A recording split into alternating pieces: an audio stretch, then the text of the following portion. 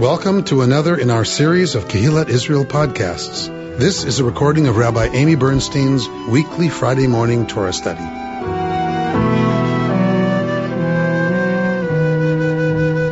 We are flying through the book of Exodus because we missed a session and we're in the last third of every parsha. So we are flying through the story of Moshe and his birth and his marriage and his commissioning and his not wanting to be commissioned and arguing with God about you've got the wrong guy, and God saying, "Escúchame?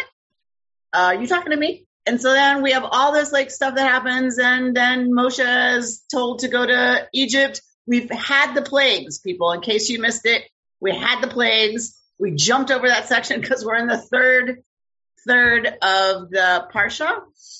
This week, Parshat Bo, which is right after the last plague. So we have this last setup, this last confrontation between the God of life and Pharaoh and the Egyptian system, which worships death. And so the God of Israel is going to show the God of death what that really means and what that looks like. And we have the slaying of the firstborn, of course, as part of that narrative. So I want to look a little bit at that this week. I'm not sure what we'll have time for. I have a lot of stuff I want to show you. That's what happens when I have a lot of time to prepare, is I wind up having too many things I want to show you in an hour. So, but I do want to look a little bit at this because we haven't really ever done that. We've looked a lot at the blood on the doorposts. We've looked a lot at taking the lamb and tying it up out back and all the stuff about that and the danger that was because the Egyptians worshipped the lamb. It was one of their astrological signs. It was their favored month, was the month of the lamb. So there's lots of reasons that we've talked about the lamb and what that signifies. We haven't really talked about the slaying of the firstborn together. So it's a very disturbing, of course, text. It's a very disturbing thing. And I know it upsets George a lot that God would need to free the Israelites by slaying the firstborn of Egypt. What kind of a God is that? And so I think we sometimes forget, and I try to remind us and remind myself all the time. We teach what we most need to learn. I try to teach all the time that these stories don't come out of nowhere. Our people did not just make up a story. Hey, I know what would be a great representation of our God. Let's have our God kill the firstborn of the enemy. That sounds like a good idea, right? That's not how these stories develop. And I think it helps us when we hold them in context and see where they come from to understand, okay, we're looking at an Israelite reconstruction, right, of the universe that they come from and the field of play that they come from when we're talking about beliefs and deities and life and death, and that we have to kind of understand it on those terms for us to then decide what we want to do with that text. So I want to go there a little bit with you this morning, and then maybe some other groovy stuff. All right, so let's look at the text. Vahi b'chatzi halayla, and I was studying with my Chavruta partner this week, and she jumped on chatzi halayla, which means literally chetzi, half night. So this is not midnight. I don't know where midnight comes from exactly, but it's the sense of the middle of the night. And maybe for some people, middle of the night is midnight. For me, that's when I'm starting to wind down. So whatever you would imagine, and maybe a people who the sun went down, at 5, 6, that was the middle of the night to call it midnight, because the sun rises at 5, or I don't even know. But let's just say it rises at 5, 6 in the morning. So maybe midnight, but think middle of the night, right? So the scariest time for all humankind living in the ancient world, and I would say even today, when we have to lie down alone, no matter what's going on in our day, whether we're lying next to 3 people or nobody, we all ultimately lie down alone with our own thoughts, our own fears, our own anxieties, our own shame, our own glee, our own hope, our own fear. And that's always been the case. But you add in the ancient world that there was just a lot less protection. There wasn't fake light unless it was a fire or a candle, right? And not everybody could afford that. And so the nighttime was the dark time. The nighttime was the time of vulnerability. The night had a different kind of power associated with it, and all kinds of funky things could happen at Chatzi Halayla, this this middle of the night time. And my Chavruta partner, who's very much into Kabbalah and very much into really knowledgeable about Zohar and all of those texts, she said Chatzi Halayla has a very clear association with it about the kind of powers that can be activated only at this time. So it is not at all an accident that we have this business happening at Chatzi Halayla, the middle of the night. What's going to happen at the middle of the night? God struck down all the firstborn in the land of Egypt, from the firstborn of Pharaoh who sat on the throne to the firstborn of the captive who was in the dungeon, and all the firstborn of the cattle. And Paro got up in the night with all his courtiers and all the Egyptians, because there was a loud cry in Egypt, for there was no house where there was not someone dead. And he called Moses and Aaron in the night and said, "Up, depart from among my people, you and the Israelites with you. Go worship Yud-Heh-Vav-Heh, as you said. Also, take your flocks," because before Pharaoh says, "Go without your flocks." And Moses says, no. We have to make offerings. We have to take our flocks. So now Pharaoh says, "Take your flocks and your herds, as you said, and be gone. And may you bring a blessing upon me also." Think about Yaakov wrestling with the angel or the demon or whatever we decide it is. And then that thing says to Yaakov, as Yaakov is emerging victory or like has held his own, and the light is coming, this thing says to Yaakov, "Bless me." Right? So it seems that once one has proven a certain level of power, then the defeated one asks for a bracha. V'tichazek Mitzrayim al ha'am l'maher. So the Egyptians urged the people on, impatient to have them leave the country. For they said, "Kulanu meitim," we'll all be dead. And they have every reason to fear that. So the people took their dough before it was leavened, their kneading bowls wrapped in their cloaks upon their shoulders. The Israelites had done Moses' bidding and borrowed from the Egyptians objects of silver and gold and clothing. All right, so we're going to look a little bit, maybe if we have time, at this word borrowed, right? So, Vayish Alu, and they borrowed from Egypt, right? Silver and gold and clothing. So what does it mean to say borrow in this context? I'll let y'all sit with that. Can I borrow a Kleenex? Can I borrow a cigarette? Can I borrow a Band-Aid? Like, really? Okay. And God had disposed the Egyptians favorably toward the people, and they let them have their request. Thus, they stripped the Egyptians. The Israelites journeyed from Ramses to Sukkot, about 600,000 men on foot, and I'm going to argue with 100,000 and say it is 600 units that travel out, meaning we're not sure that Elef means 1,000 in ancient Hebrew. In biblical Hebrew, it can mean a military unit. Vigam erev rav ala itam. So this is what I try to point out lots of times. I said it to you last time we were together, that a mixed multitude also went up with them. So there is a whole article on the erev rav, on like, what does this mean? And we can talk a little bit about that maybe. So you all decide what you want to talk about. So we can talk a little bit about what does it mean to say borrow. We can talk a little bit about more about what is this erev rav? What is the argument in the tradition about who and what these people were? And they baked unleavened cakes of the dough that they had taken out of Egypt, for it was not leavened, since they had been driven out of Egypt and could not delay. Nor had they prepared any provisions for themselves. Those of you who bake can tell me a little bit more about what the heck that means. I don't know why, because they're in a hurry, they have no starter, no leavening. I'm not sure what that's about, but I'm assuming it's punching it down, letting it rise, punching it down, letting it rise. That must have something to do with leavening. I don't know. The length of the time that the Israelites lived in Egypt was 430 years. At the end of the 430th year, to the very day, all the ranks of Yud-Heh-Vav-Heh departed from the land of Egypt. So to what very day? What's the day they arrive? Right? Is that Yaakov's family? Is it from the day a new Pharaoh arose and enslaved the Jews? We don't know. There you go. That was for Yud-Heh-Vav-Heh a night of vigil to bring them out of the land of Egypt. That same night is Yud-Heh-Vav-Heh's, one of vigil for all the descendants of Israel throughout the ages. And Yud-Heh-Vav-Heh said to Moshe and Aharon, this is the law of the Passover offering. No foreigner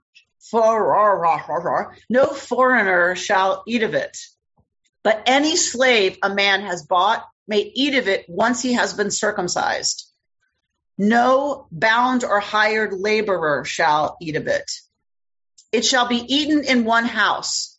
You shall not take any of the flesh outside the house, nor shall you break a bone of it. The whole community of Israel shall offer it. Now look at this. This is interesting. It just said a foreigner doesn't eat it. If a stranger who dwells with you would offer the Passover to Yud-Heh-Vav-Heh, all his males must be circumcised, then he shall be admitted to offer it.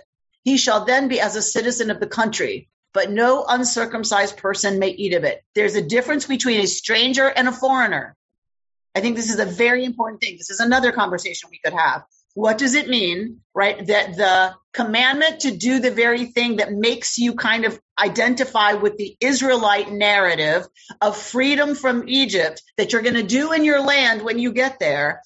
What does it mean that a foreigner doesn't participate in that, but a stranger who lives with you and circumcises themselves does?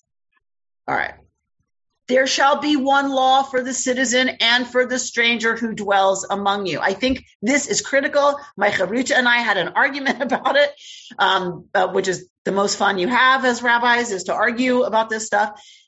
We had a big argument about it. I think I won. But I think this is a critical and important piece of Torah that I just feel like we need to highlight in every Torah scroll. And all the Israelites did so as Yud-Heh-Vav-Heh had commanded Moses and Aaron, so they did. That very day, God freed the Israelites from the land of Egypt, troop by troop. Then we get this business in chapter 13 about consecrating every firstborn, man and beast. The first issue of every womb among the Israelites is mine. Moshe says to the people, remember this day on which you went free from Egypt, the house of bondage, how Adonai freed you from it with a mighty hand. No leavened bread shall be eaten. You go free on this day in the month of Aviv, the month of spring. So when God has brought you into the land of the Canaanites, the Hittites, Amorites, Hivites, and the Jebusites, which God swore to your ancestors to give you, a land flowing with milk and honey, you shall observe in this month the following practice. 7 days you shall eat unleavened bread, and on the 7th day there shall be a festival, Chag, to Adonai. Throughout the 7 days, so this is Chag HaMatzot, this is the festival of Matzah. Throughout the 7 days, unleavened bread shall be eaten. No leavened bread shall be found with you. There's a lot in the tradition that's done with this phrase. Why doesn't it just say there shall be no leavening found? Why does it have to say with you? So if you want to talk about that, we can talk about that. And no leaven shall be found in all your territory. And you shall explain to your child on that day. Some of you should know this. You should know this sentence. Why do you know this sentence? Because if you're a Jew who's been practicing for a while, you have sat at many a Seder where it says, you shall explain to your child on that day, it is because of what Adonai did for me when I went free from Egypt. Remember what happens in the Haggadah next? I, myself, right, went out. You are to consider yourself as if you've gone out from Mitzrayim. And this shall serve you as a sign on your hand and as a reminder on your forehead, in order that the teaching of Adonai may be in your mouth, that with a mighty hand Yud-Heh-Vav-Heh freed you from Egypt. You shall keep this institution at its set time from year to year. And when God has brought you to the land of the Canaanites that God swore to your ancestors and has given it to you, you shall set apart for God every first issue of the womb, every male firstling that your cattle drop shall belong to Yud-Heh-Vav-Heh. and the firstborn male among your children, you shall redeem from that status, is what that means. And when in time to, and there's a reason I'm reading all this. And when in time to come your child asks you, saying, what does this mean? You shall reply. Anybody been to Seder? It was with a mighty hand that Yud-Heh-Vav-Heh brought us out of Egypt from the house of bondage, right? So it shall be a sign upon your hand and as a symbol on your forehead. With a mighty hand did Adonai free us from Egypt. That means, what did the rabbis do with this? They put it in the tefillin. This is in the tefillin because it says, you shall bind it as a sign on your hand and a symbol on your forehead. This text is in the tefillin. So we can also talk about that. Okay, so we have lots and lots to talk about. But first, Judith has her hand up. Does the Pinyan Habin have anything to do with this redemption of the firstborn? This is Pidyon Haben. Okay. This is where it comes from. Okay, that's what I meant. Yes, that the redemption of the firstborn is because all firstborn they have sacral status because they belong to Adonai, because Adonai freed us and did not kill the firstborn of our people in Egypt. Therefore, that is a sacral status. They have to be redeemed from the sacral status to be a tailor. And it's usually money that is paid. Correct. Money, just like if your child was dedicated to the temple, you had to buy that child back if you didn't want the child to serve. So it was that you give money and the child is redeemed. That money is given to tzedakah. When I divorced my first husband, the bag of the silver dollars that was the Pinyan Habin had remained in my house. And he called me about a year later and said, I forgot something. May I have that back? And of course it was his, and it was part of his heritage. So he got it back, of course. Well, that money was supposed to go to charity, but we won't. Well, I'm sure it did. I'm sure it did. Okay. Meaning when he was redeemed, it should have gone to charity when he was an infant. Well, it did. Went to him. Okay. And then to me, and then back to him, to charity. Okay. And what does the word Rav mean? Rav means, so that's a good question. Rav in general is understood to mean wide, abundant. Oh, no. Lots. So that's why the title of those of us who have the term Rav, Rabbi, Rav means abundant, meaning an abundance of learning. That's what our title is. Somebody who's spent a lot of time studying this stuff. That's all it means. And Shalom Rav, the song. An abundant peace, a wide peace we ask of you, O God. Okay, thank you. Shalom Rav, an abundant, broad, huge peace do we ask of you. Thank you. Okay. So lots going on here. But I don't have the text in front of me. Amy, you asked about some things to talk about. Erev Rav to me has always meant Jews by choice. That in the sense that at that point, the original Israelites that came out from Egypt was not just those, quote, born Jewish, but people who chose. And the whole issue is whether we're all Jews by choice, whether by birth or not. And the second thing I wanted to lay on the table was this wonderful thing about the arm, sign upon your hand, which is in what you do physically, and the frontlets between your eyes, which is how you look at the world, which is tefillin. And I wonder if you could talk about those two things, because they've always, to me at least, been very meaningful. Great. All right, so we'll talk about tefillin, Erev Rav. Anybody else got something? All right. Let's look, shall we, because I really do want to look at this firstborn stuff. So and the idea from Sachs, which I think is also really amazing, of which is why I kept reading, like at this moment, why the focus on your children when you get to the land of Israel at this particular moment in our story. Okay. And just spoiling the Egyptians. We have so much to do. Okay. So when we talk about the origins of the biblical Pesach, right? And we're talking about this whole narrative, this whole story. I'm not going to read the whole article with you. I, of course, will have Bert share it with you. But we certainly see apotropaic elements, of course, the blood on the door, right? A warding, right? We totally understand that. We all get that. It happens at night, like so many things.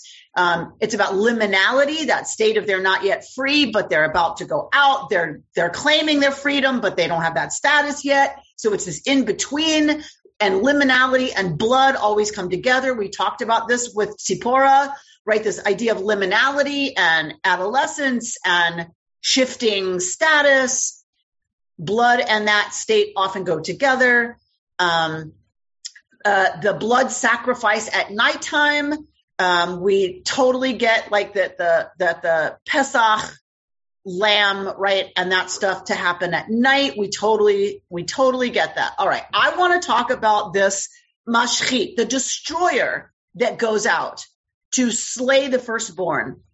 So if we want to talk about the origins of this, and I think it's important to do that so that we remember this is not new with the Israelites. The Israelites did not go, hey, I know what kind of God I want to worship, one who kills babies, right? That's not how it happens. These stories grow out of other stories in the neighborhood. The early Israelites would have inherited their pagan, Mesopotamian, Canaanite, as we keep talking about all the time, they would have inherited those practices and superstitions and rituals and stories and understandings of how the world works. And I just think it helps us understand our own tradition better to kind of look at a little bit of that in this instance. So if you have the mashchit, the destroyer, in our case, it's the angel of death. Right? It's the Malach HaMavet. It's the destroyer that God, Yud-Heh-Vav-Heh, controls and sends out. That is probably not the origin of the destroyer.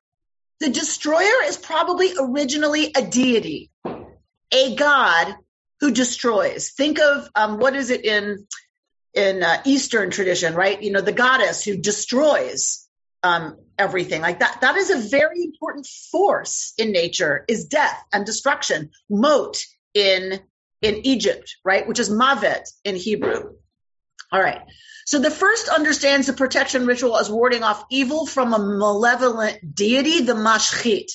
Scholars speculate that the ritual originated as a springtime rite observed by semi-nomadic shepherds when they prepared to move the flock to new grazing grounds.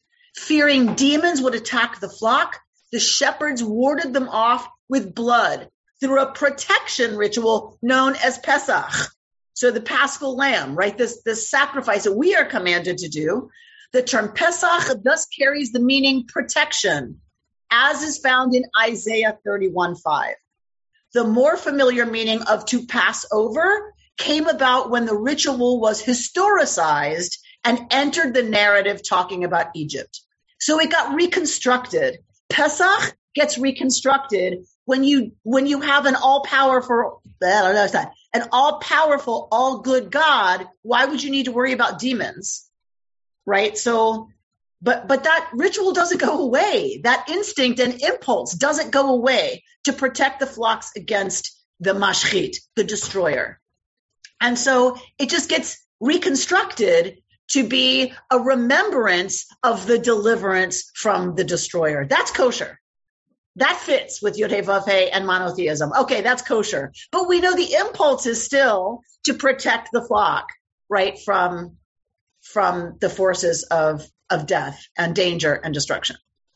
The cult of ancestors. A second approach associates the sacrifice with the cult of ancestors. While families lived together in nuclear family units, the cult was practiced by the mishpacha, the family, the larger kin network. Regular gathering to sacrifice and make offerings to mutual dead ancestors was an important part of organizing and maintaining living relationships within the broader clan. And you see these footnotes here. You are welcome to look at the source material and find out more about it if you're curious. It can lead you down some very interesting rabbit holes. Tzioni Zevit points out that sacrifices made on the ground, not on altars, are often associated with Chthonic deities, ones that live in the ground or close to the ground. Examples of the ancestor cult are peppered throughout the Hebrew Bible, with the clearest being from 1 Samuel, where David asks leave to attend the yearly sacrificial meal for his entire mishpacha, his kinship group. As a ritual within the ancestor cult, sacrifice by the living members bound the dead ancestors to the living and to the unborn. The ancestors then protected the living and the unborn would in turn perpetuate the cult in their own time. Both of these ideas explain the pagan parts of the sacrifice, but neither idea, in my opinion, says our scholar, sufficiently addresses the threat of the mashchit and its smiting, the destroyer and its smiting. To this end, I think that some Mesopotamian lullabies can offer new insight. All right, so what she's doing is she's talking about the cult of the ancestors and protection from the mashchit and the Pesach offering, right? And that there's two connections through cultural anthropology to the pre-Israelite practices that would have given rise to this. But this is where it ties in for me, and what's one of the things that's so important about this for me is this is where it ties into the baby stuff. Mesopotamian lullabies were sung in order to ward off the demoness Lamashtu, who steals away baby and men's semen in order to gain the children she never had. It is noteworthy that Jewish lore has its own Lamashtu, Lilith. We know this, right? Those of us who studied together, we know this. In the post-biblical text, the alphabet of Ben Sirach, Lilith states that she was created to harm infants. While the Mesopotamians may have been facing the realities of crib death, the lullabies have a sense of urgency. The baby must stop crying now, for the baby's cries were thought to alert Lamashtu that an infant was nearby. In one particular lullaby, Lamashtu sends out her helper demon, the evil eye, who flies around into doorways seeking to do harm. The lullaby describes the children as ceasing to cry through suffocation when the evil eye comes upon them. This description calls to mind the movie depictions of the Exodus, where the mashchit sneaks into the Egyptian houses and snuffs out the breath of the firstborn. Finally, the lullabies state that when the baby cries, it not only summons the demoness, but bothers El Habayit, the god of the house, in Mesopotamian, Eli Bitum. The noise can become so disturbing that the Eli Bitum might actually leave the house. And if that happens, that's a really bad thing. It was generally believed that the ancestor of the house offered protection for his or her descendants. This is where some people think the mezuzah originates. Therefore, if the ancestor of the house leaves, true disaster can follow, since the house would now be open to demonic forces without any protection. Okay. So one thing she brings up is the mashchit comes into the house and smites. Like that's what the mashchit does. It destroys. The text is not clear who will be smitten. Yud-Heh-Vav-Heh will not let the destroyer enter and smite your home. I suggest, she says, that the individuals needing protection in the pre-Israelite shepherd ritual were infants and children.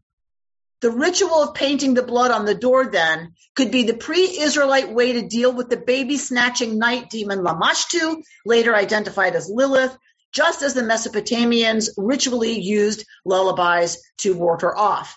In this reconstruction, the Israelites inherited these pagan rites from their semi-nomadic ancestors and later historicized and reinterpreted them into the story we are familiar with. Pesach commemorates the flight from Egypt, which happened on the heels of the 10th plague, the killing of the firstborn children. So there seems to be a long history on many levels here of danger to infants and danger to newborn of the flock as well.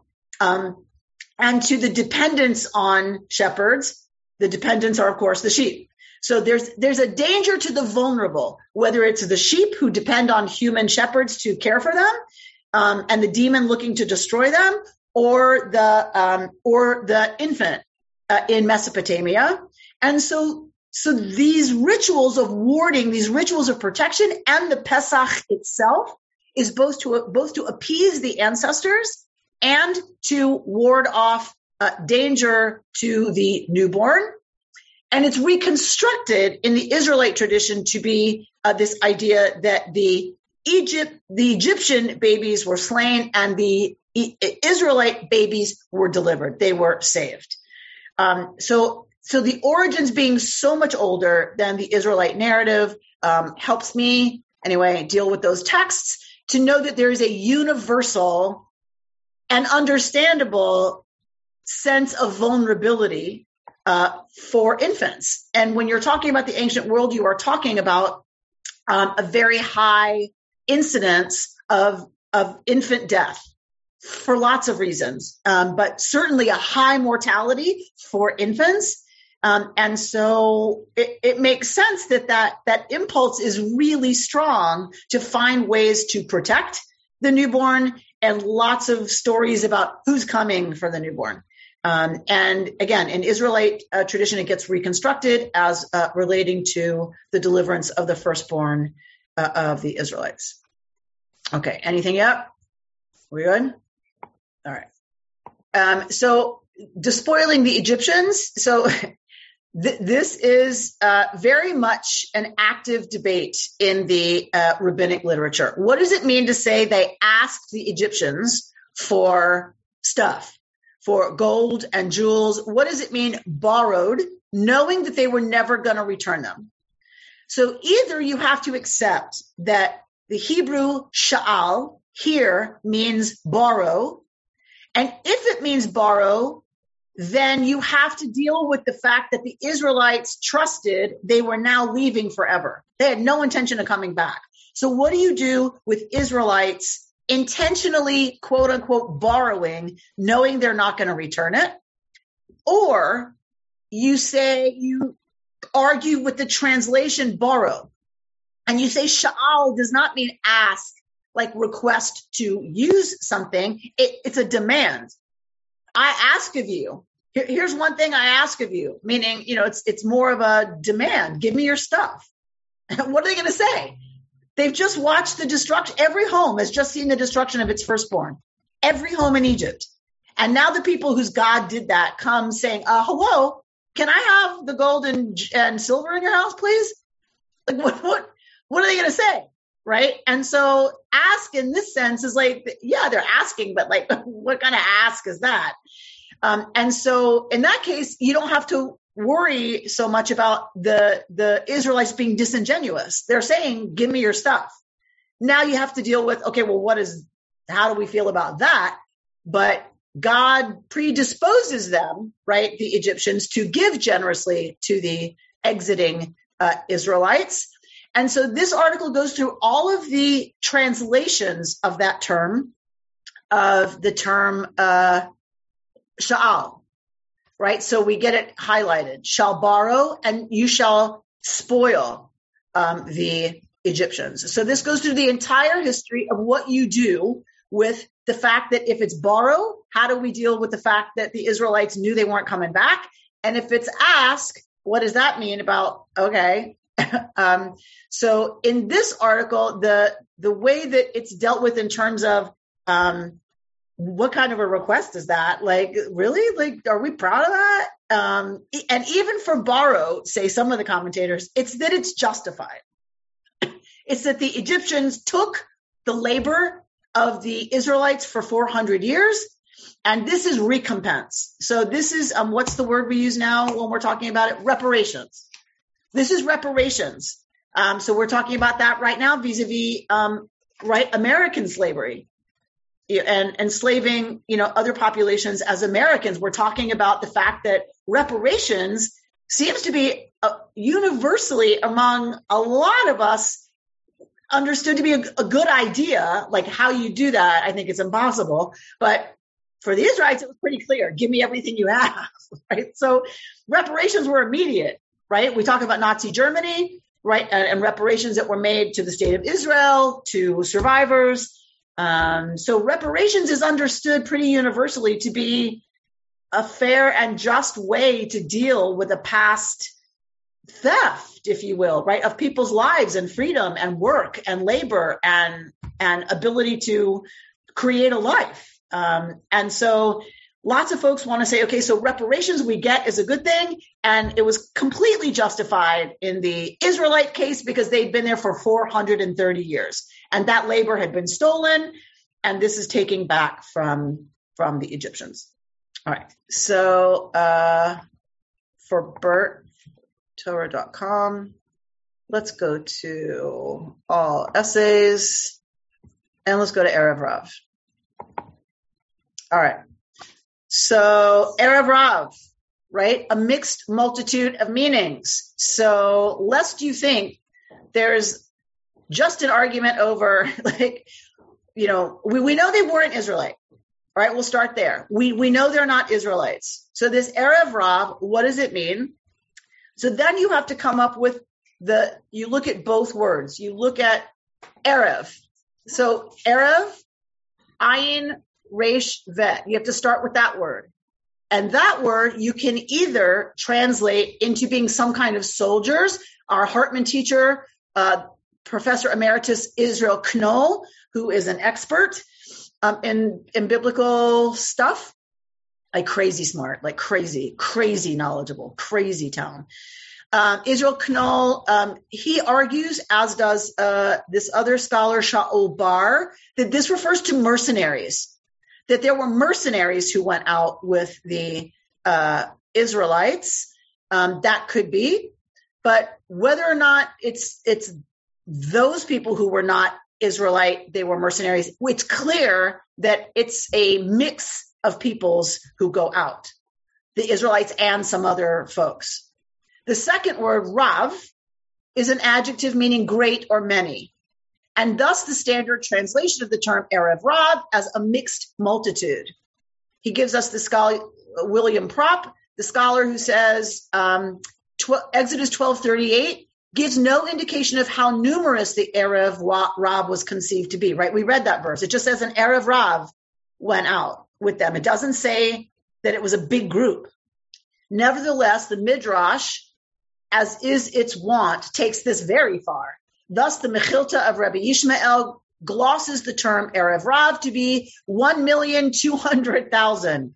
Akiva says it's almost 2.5 million. Reb Natan says it's 3.5 million. Why not? Okay. So one is like, it's huge. Rav means huge, absolutely gargantuoid, this group. All right. But there's another argument that says, don't read Erev Rav as two separate words. Rather, it's reduplicative. So look over here, if you can see where I'm doing my cursor. This is Erev Rav in Hebrew. You don't have to know Hebrew to see the bolded letters. The bolded letters are the same, right? The only difference is this ayin. Sometimes we get a doubling of the last two consonants in a word to kind of give it weight and heft. If that's true, don't read Erev Rav as two different words, but rather read it like this, Arav Rav. One word. Doubling those last two letters, you would read Arav Rav. Well, and that's how the Samaritan Chumash treats it, as Arav Rav.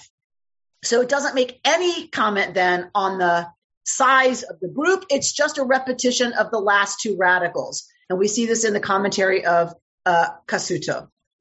So if you read Erev Rav as Arav Rav, then you might want to tie that to Asaf Suf.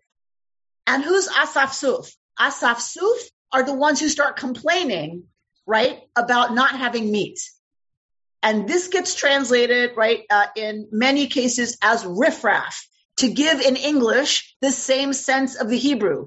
Asaf Suf, Arav Rav, riffraff, right? So you can hear in English, it's the same idea. Riffraff, it's like if you repeat it, it's kind of like it's an emphasis that it's not necessarily a good thing. So if you want to put those two together, then Arav Rav and Asaf Suf are negative.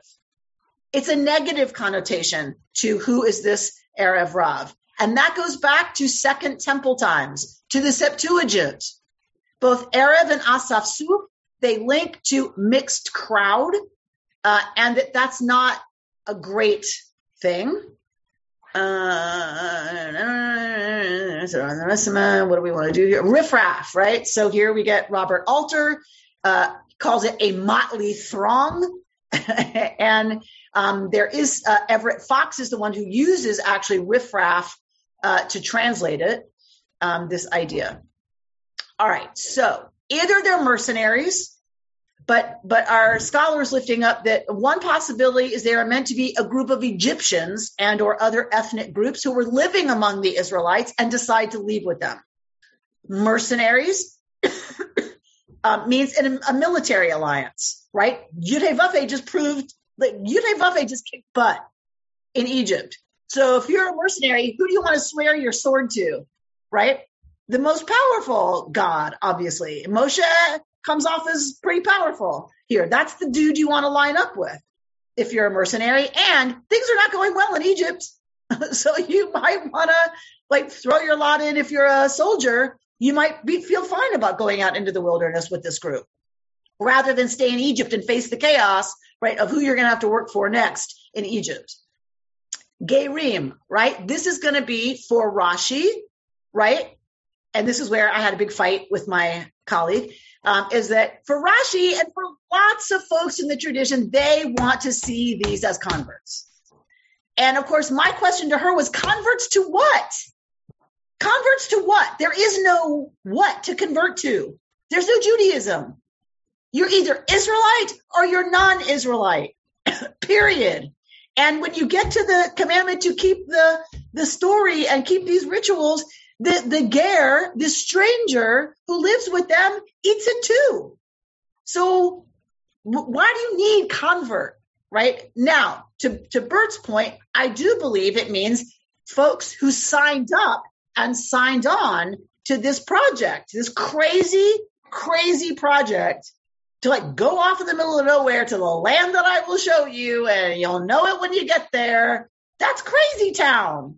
And did choose to not worship anymore, or at least identify by staying with the Egyptian empire and its religion. But I don't need to say convert to say folks who allied themselves with the Israelite people. But the tradition, of course, wants to go there. The rabbis want to go there. So Rashi goes there. Midrash Rabbah sees a split between the Egyptian, among the Egyptians, between those who joined the Israelites and those then who drowned.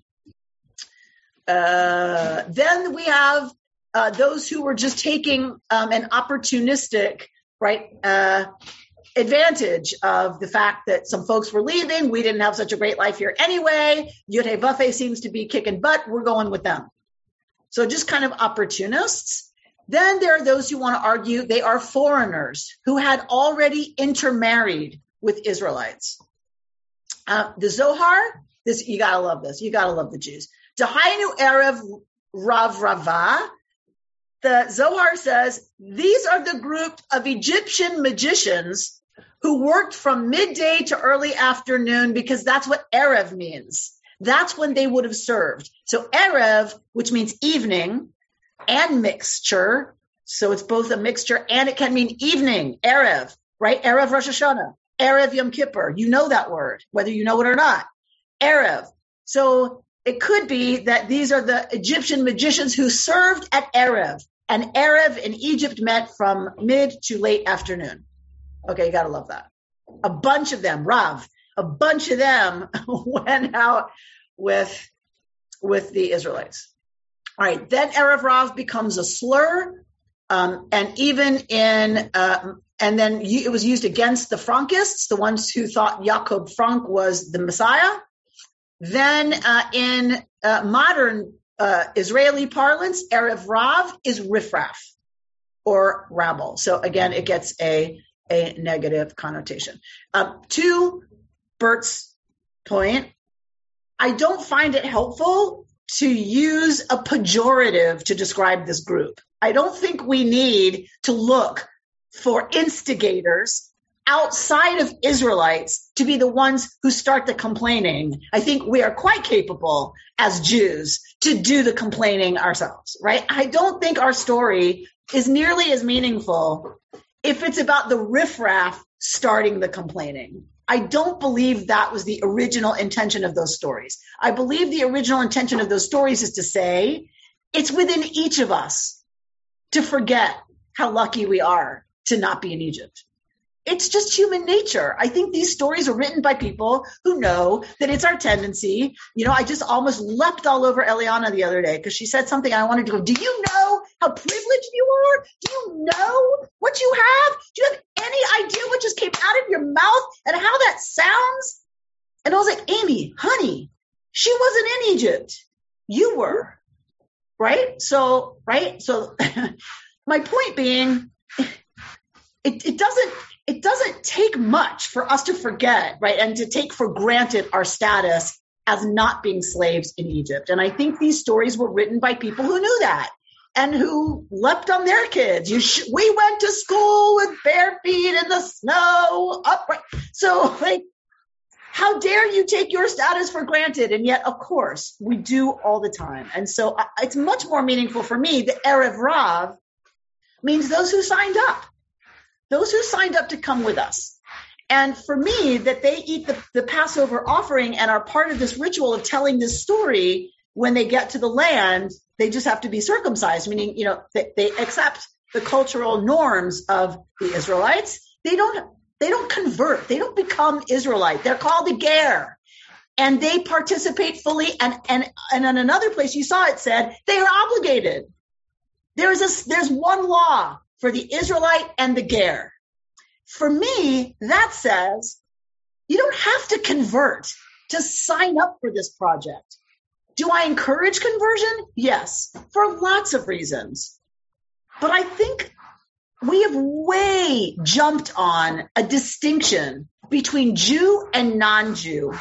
And I understand, believe me, we've talked about it as rabbis ad nauseum. Why it is that we have the status of who's a Jew and why is that important? I get all the historical influences, but I think if we return to this story, if we return to Torah didn't care. Torah said, whoever's part of this project, you're part of this project. You might have slightly different commandments, you might have slightly different whatever, but there's one law for all of you. And if a non-Jewish parent is driving that kid to religious school and that parent supports that kid being raised as Jewish, does it really matter if the parent isn't Jewish? They've signed on to be part of this project. They've signed on to sit at the Seder table. Our tradition says, yes, that's how it's always been. And they were considered part of the community and they were obligated by the same traditions to offer the Pesach offering. So for me, it's about, do you live among us and support and come along with us? And if so, great. Welcome. Terrific. Now, again, I encourage conversion for lots of reasons, but it's not because conversion will mean you are somehow more welcome or more legitimately a part of this community. I believe it confers something about identity that is super important in this age and this era in which we are so confused and so lonely and so cut off from mythology and the power of our stories and the power of connecting to something bigger than us, and about knowing this is not a solo flight. We're not meant to do this alone. Our individualism in America is killing us. We have rates of depression and suicide that are through the roof for the richest country in the history of the world. And so I believe that has a lot to do with the fact that we think we're in this alone. And we lift that up as a value in this country. And identity with a people is something for me that works completely against the poison of individualism, not individual rights, not the fact that we should honor individuals as individuals, not that, but individualism as an ism is dangerous. And we're seeing it. We see it, right? Consumption, that's the heart of everything. The more you have, the big, whatever, right? So, okay, one more thing, and then I'm going to shut up and let you talk. I'm going to hold you a little over 11 because we got started late. But I want to show you this and I think this is what Sachs is saying. So Sachs is talking about this moment where they're about to leave. They're about to get out of Egypt. And what do we have? We have, does Moshe talk about freedom and the land flowing with milk and honey, or the journey, what they're building? No. What does he talk about? He talks about education, specifically about the duty of parents to their children.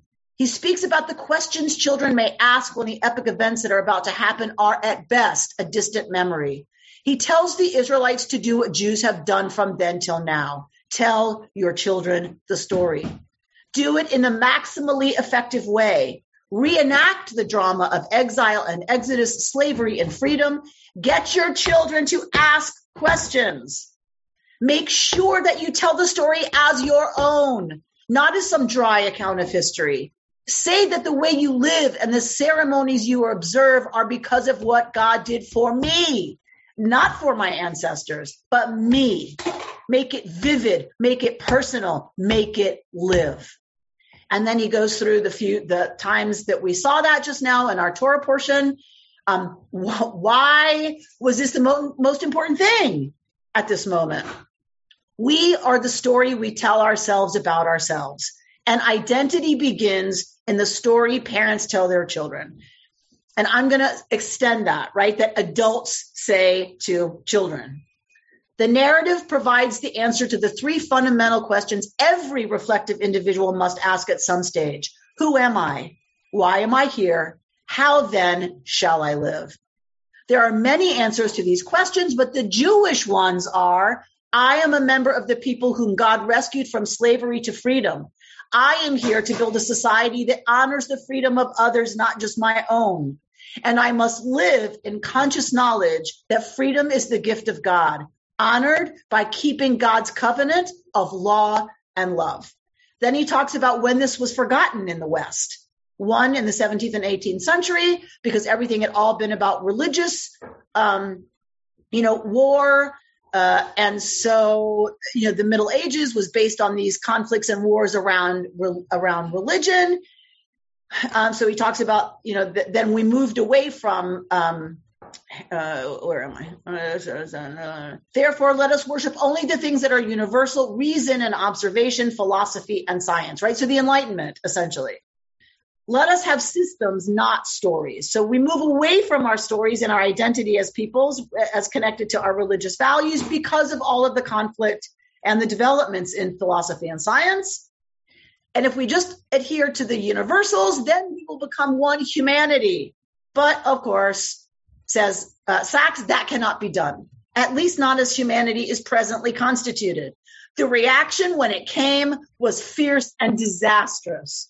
The 19th century saw the return of the repressed. Identity came back with a vengeance, this time based not on religion, but on one of the three substitutes for it, the nation state, race, and class. So he says in the last 50 years, the West has embarked on a second attempt to abolish identity, this time in the opposite direction. What the secular West now worships is not the universal, but the individual, the self, the me. And he says, today's hyper-individualism will not last. We are social animals. We cannot live without identities, families, communities, and collective responsibilities, which means we cannot live without the stories that connect us to a past, a future, and a larger group whose history and destiny we share. With the hindsight of 33 centuries, we can see how right Moshe was. A story told across the generations is the gift of an identity. And when you know who you are and why, you can navigate the wilderness of time with courage and confidence. This is a life-changing idea. And I think it's a beautiful insight, and I think it's an important insight that Moshe doesn't focus on freedom. Moshe at this moment, the text does not put a speech in Moshe's mouth about the beauty of freedom. Instead, the text says, teach your children about this moment. Connect your next generations to this story as if it happened to you, because it did happen to you, because you are not a slave, right? You were delivered from that. You are not on third because you hit a triple. It is a gift. And passionately explain that in the first person. to the next generation and identify with it yourself so that you figure out, how is it I'm supposed to live? Who am I? Why am I here? And what does that mean about how I'm supposed to live? That's the point of an identity. And that's, for me, one of the reasons to encourage conversion is to encourage people to really, truly own this story and to really feel totally a part of this people and this narrative and this crazy set of cultural ways of looking at the world, this crazy history we have since the Exodus, obviously, there's been a lot of history since then, a lot of philosophy since then, and to truly put that on as one's own, I think is a really important thing in this era, like Sachs says, where we've pushed back against identity, and the ways we've pushed back have not worked and have not produced terribly great things, right? Something's going to substitute for an identity with the people. It can be race, it can be class, right? It can be lots of things, but the conflict between groups doesn't stop. So I always ask, well, what's a productive identification with a group and what isn't? And for me, identification with the Jewish people is an incredibly important and healthy thing when we are honest and thoughtful and have conversations like this, looking honestly at our text, looking honestly at our values, looking honestly at what that draws us to and what it draws us to stand against. And that story originates in Egypt, right? To cry out against their own oppression was the first step. Where was God for 430 years? Well, God forgot that the descendants of Israel were in slavery? They had to stand against it and cry out against it first. What do we stand for? What do we stand against? And as long as we're honest about being brutal in our evaluation of that, then identity with the Jewish people for me, and any people with their history and their culture and their literature and their humor and their food and their ways of looking at the world, can be a really healthy corrective to our individualism in 2022. You've been listening to Rabbi Amy Bernstein's Friday Morning Torah Study from Kehillat Israel in Pacific Palisades, California. For more information, go to our website, www.ourki.org.